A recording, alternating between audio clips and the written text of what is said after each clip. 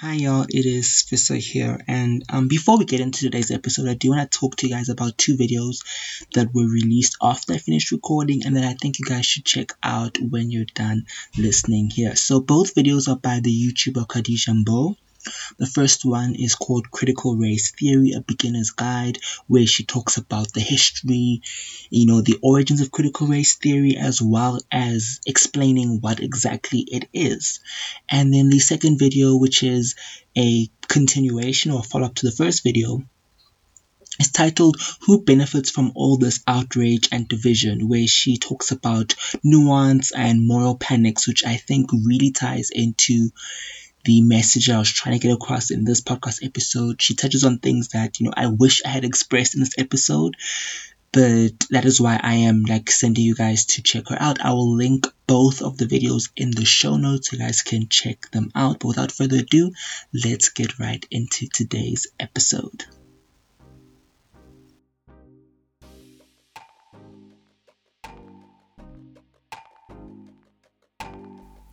Sanbanan Dumlang, hello, it's Simply Fissa here, and welcome back to another episode of the podcast, Simply Do the Work.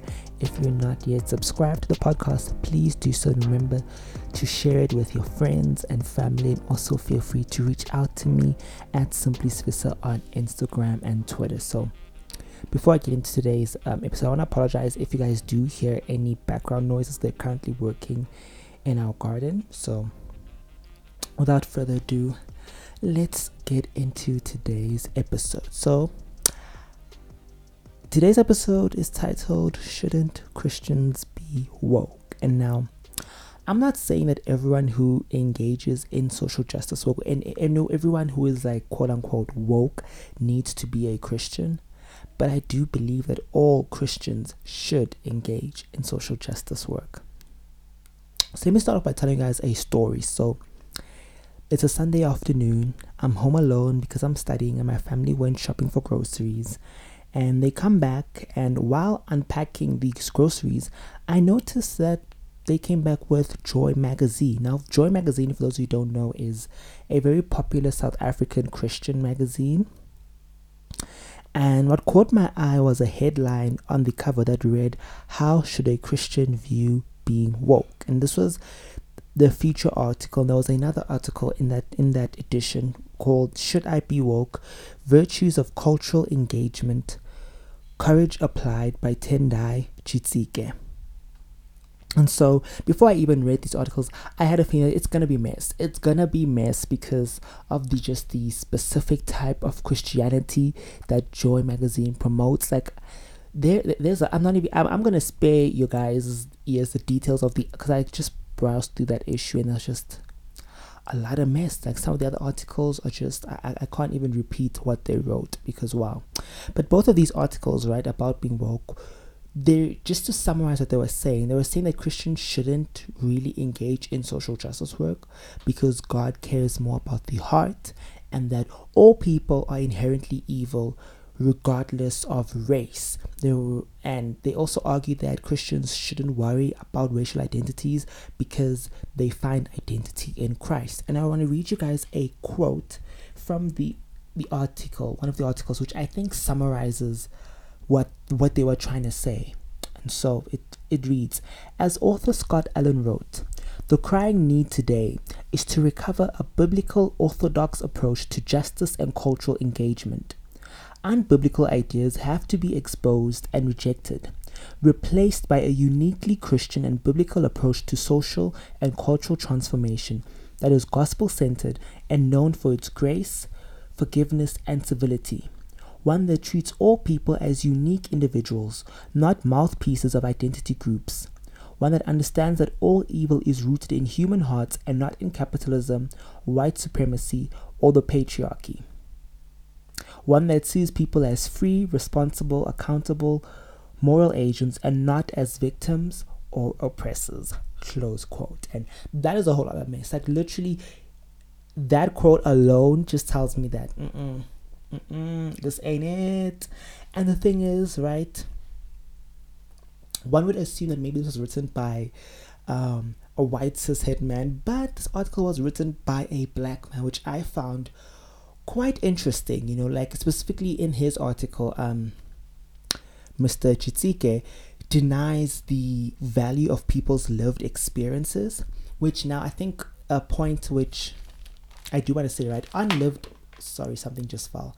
Unlived experiences, right? Yes, lived experiences are very important, right? They do help to share. It's important for us to share our stories, but also lived experiences isn't the beginning and the end of social justice work, right? Like, for example, just because I'm Black and queer, that doesn't make me automatically an expert on issues surrounding race, sexuality, and gender, right? That's why it's important to also back up my lived experiences with sort of like doing the reading and knowing the history, right? Which I think is something that he didn't address in his article.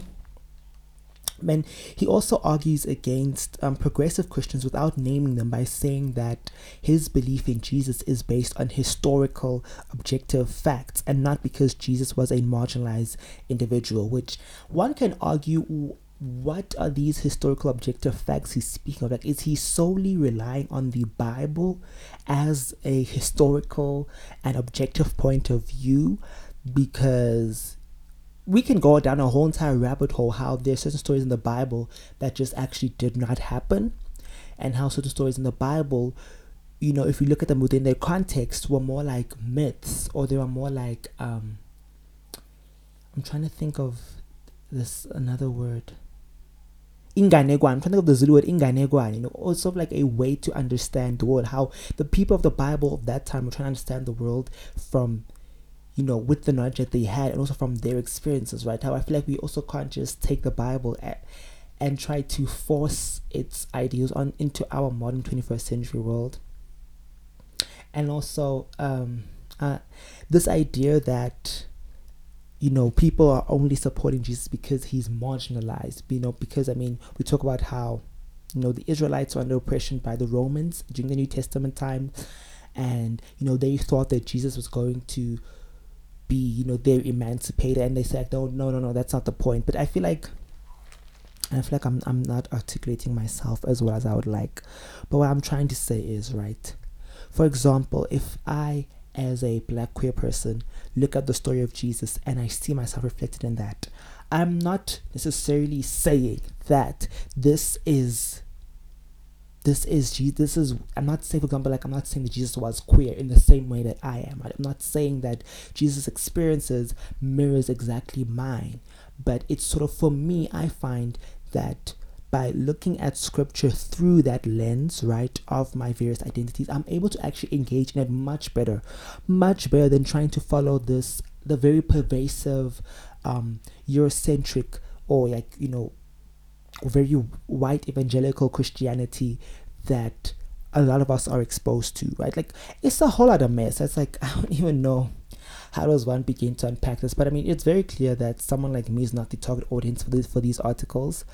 I also do want to say that this does not represent all Christians, but it is definitely the most pervasive kind of Christianity in our society. And if you think like that, like if you have the same views as like that author, I really don't know what to say to you. Like I don't know what to say to you. Like I don't want to engage with you, because I don't see how we could have a fruitful conversation unless if if you're open to questioning, you're open to listening, then I have some thoughts. So firstly, activists or social justice warriors or the woke aren't a monolith, right? Within any movement, there will be different views and opinions on things. In the same way how within Christianity, there are so many different ways in which people practice the Christianity, so many different views. Like, there's over 100 denominations, if I'm not mistaken. Please fact check me on that. But just because people like me like to emphasize dismantling of systems, that doesn't mean individuals are absolved of any responsibility. In fact, changing the hearts and minds of people is part of the work that needs to be done. But it's not just people changing for the sake of changing, right? It's changing so that when people and individuals have changed their hearts and minds, then we come together and we can change the systems. Because I feel like there's the way in which like these articles presented, it just stop at changing people, and that will bring justice, which is not how I see it, right? And also, like, whether you're privileged or not, or you're marginalized, life happens to us all, right? And nothing is clear cut in stone. And what I'm trying to say here is that, just because, right, for example, I'm part of, marginalized groups, doesn't mean that I am forever oppressed, right? Like I said, in my Young Royals video on YouTube, I was talking about how, queer people's lives aren't defined by the queerphobia, the homophobia, transphobia that is directed at us. So there's so much more to our lives, and it kind of can be dehumanizing just, to just look at the work that people are doing for social justice and just reduce it to simply, oh, there's victims and there's oppressors, right? Like I'm no victim. I'm nobody's victim. I don't know about y'all, right? And when I say nothing is clear cut in stone, it's like there's so much nuance, right? I feel like so much nuance that these articles do not explore, and they have such a condescending tone, as if they are it's a very paternalistic, like we are the authoritative, we have the authoritative, like to the final factor. Like I think they, as if they, like, who died and made them king? I don't even know what I'm trying, like, Isingisi is beating me today. But I also find their articles a little bit hypocritical. Like, you can't tell me that an issue like racism is because of people's hearts being in the wrong. Yes, it is, part of that, but I'm not disenfranchised because white people simply hate black people, right? It's because of the history of white people from Europe coming to South Africa and colonizing my ancestors, stripping them of their right to humanity, and also indoctrinating them with a Eurocentric Christianity, which was a way to force black people into submission, force them to become docile. Laws exist all around the world that unfairly discriminate against black people, and simply changing people's hearts and minds isn't gonna free us. Now, I will say, there were certain points within these articles that I kind of agreed with, that I like, okay, I see what you're trying to say, but I think just because of the context in which they were written, and I think just the greater argument they're trying to make, I can't say, I fully subscribe, I fully endorse their like message, but I agree when they say that laws alone won't rid the issue of racism, right? But their strategy of simply moral persuasion and conversion to Christianity isn't going to solve the problems either. History teaches us that the racial progress we have today isn't from moral persuasion or changing people's hearts, but rather it was the work of activists organizing, right? Legislations being made. And I also want to just briefly highlight that theology from black pastors, played a crucial role in the racial progress that is seen in America, and that also actually influenced the work of many South African anti-apartheid activists. And I think that just goes to show how it's very diverse, right? The work that people are doing, and the just people's, even the way people interpret scripture, right? And so I feel like the way they interpret this is very dangerous. It's very us versus them mentality. But I want to tell you guys another story, and before I continue, I do want to put I do want to say like a trigger warning / content warning, because I will be talking about a police shooting, specifically the case of Amber Geiger, who shot Botham Jean back in 2019. So now's your time to click out if that is triggering for you. And I do want to say like that podcast kind of, while preparing this episode, like it kind of gets like the mood drops from here on out from here on, but I feel like this is very important to highlight, to speak about. And so just to set the scene, right, this was a few days after seeing that article. I was watching a sermon with my family, and the pastor was talking about mercy, and he was talking about various biblical and present day stories of mercy. And I was like, even though I don't subscribe to that church's doctrine, like, I'm no longer an active member of the church, but I was like, I see some of the points he was making when we talk about mercy. But where he lost me was when he brought up the Amber Geiger murder trial. So for those of you unfamiliar with this case, what happened was in 2019, Amber Geiger, a white female officer, shot an unarmed black man, Botham Jean, in his home because she thought she was in her own flat and he was an intruder.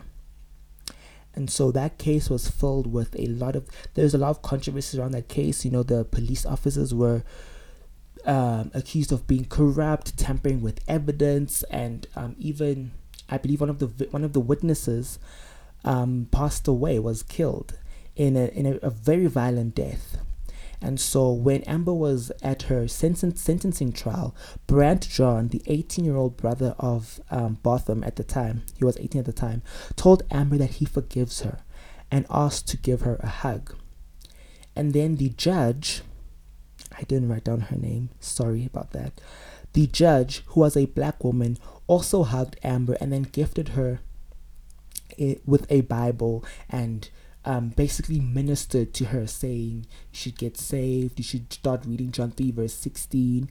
And this is honestly a horrific story. Like, my heart breaks for the John family. My heart even broke further when I was looking into, because he just mentioned it and then he continued his sermon, and I was like, whoa, wait, I need to do some more reading, because I was vaguely familiar with the case.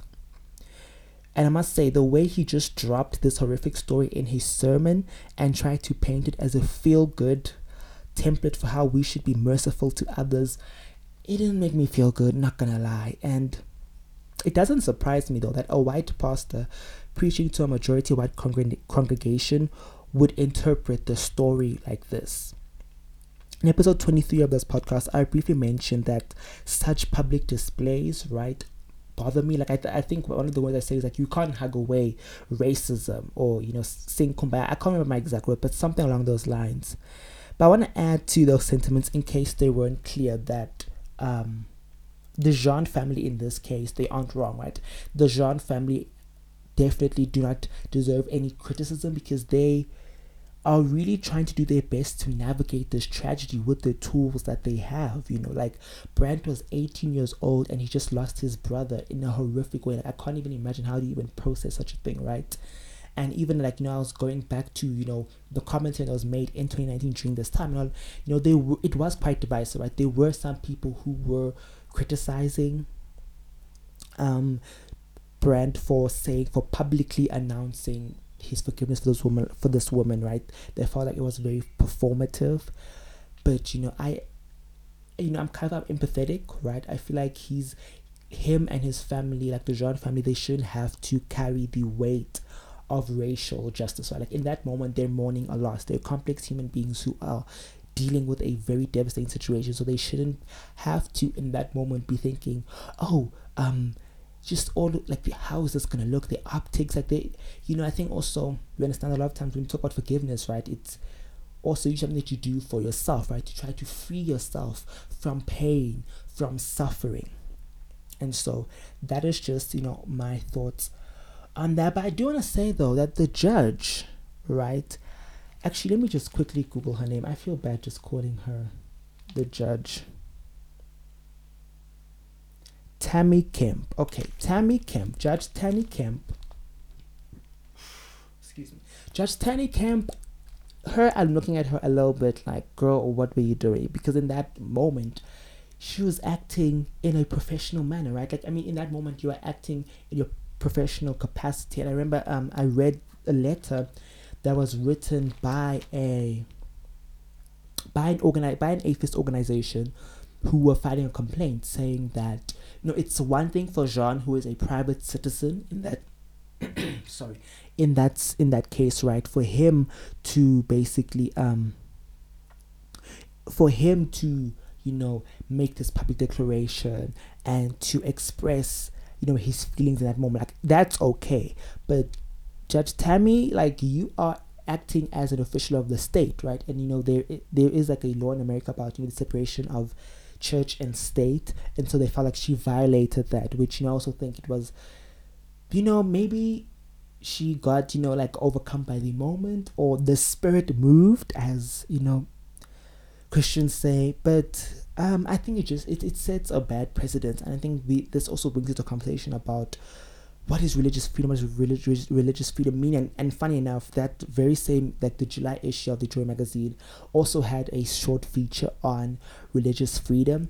And I don't know, I just sometimes feel like Christians don't truly want religious freedom. They just want the freedom to practice their religion, right?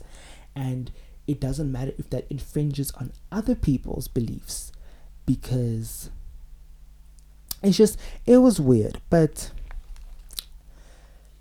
taking a deeper look into this situation made me realize that it was kind of like a wake-up call for me, that I need to be careful not to lose sight of people's humanity, right? Like in the case of, the Jean family, a lot of people were simply looking at them as a symbol, right? And not as people who are going through this very traumatic incident, right? Like while I'm trying to navigate how we must dismantle oppressive systems that dehumanize, I shouldn't dehumanize people in the process, and while using people's stories or dramas or real life experiences, I shouldn't lose sight of their complexity as humans, because the John family are still dealing with this loss till today. And I'm sure they don't appreciate liberals or progressives picking apart at their pain and criticizing them. But I'm sure they don't appreciate being propped up as some template for mercy. But I don't know, right? So as I mentioned, after the service, I took time to research this case.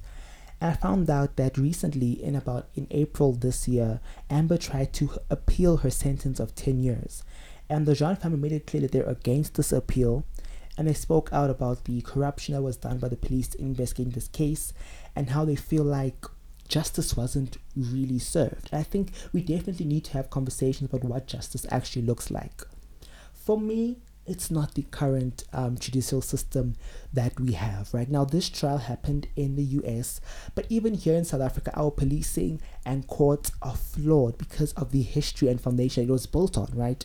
The police were basically, in South Africa, their job was to keep the black people, under submission to the white people, right? To make sure that black people do not go into white spaces, to make sure that the white people and their interests are kept safe. And the truth is, it's not even the citizens. It was more about protecting the power of the state, right? I saw a tweet just before I started filming that was talking about how it's so funny how, right, in South Africa, we've been crying out about the issue of gender-based violence and the high crime rates, and there's been no action. But as soon as businesses and capital was under threat, when there was the unrest and the looting, the South African National Defence Force and the police were armed and ready. And people were commenting saying, but it's very clear that the police is not there for citizens. Citizens, we are the last resort. And I think that's what I mean. It's like, we need to question, what does justice mean? Because having people locked up, is that truly justice? Like, if you've gone through a terrible ordeal, does that help you to pick up the pieces of your life and carry on? But yeah, it's just something for all of us to think about, because I don't really have the answers. I'm still trying to navigate this, and just I'm constantly reading and listening to what others are saying. And I'm sure you've got a lot to think about, and I know it's easy to talk, but the greatest challenge will be actually living a life that benefits others and uplifts the marginalized. Like, I'm definitely feeling convicted about not taking enough action, and I'm striving to do better, and I hope you find the strength to do this work with me. And so, on that note, thank you so much for tuning in again. And if you did enjoy this episode, please do share it with your friends and family. And also, of course, reach out to me at Simply Swiss on Instagram and Twitter. I'd love to hear your thoughts. I will link all the mentioned episodes in the show notes, and so you can check that out when you're done listening. And so until you hear from me in the next one, I love you so much. Mwah, mwah, mwah.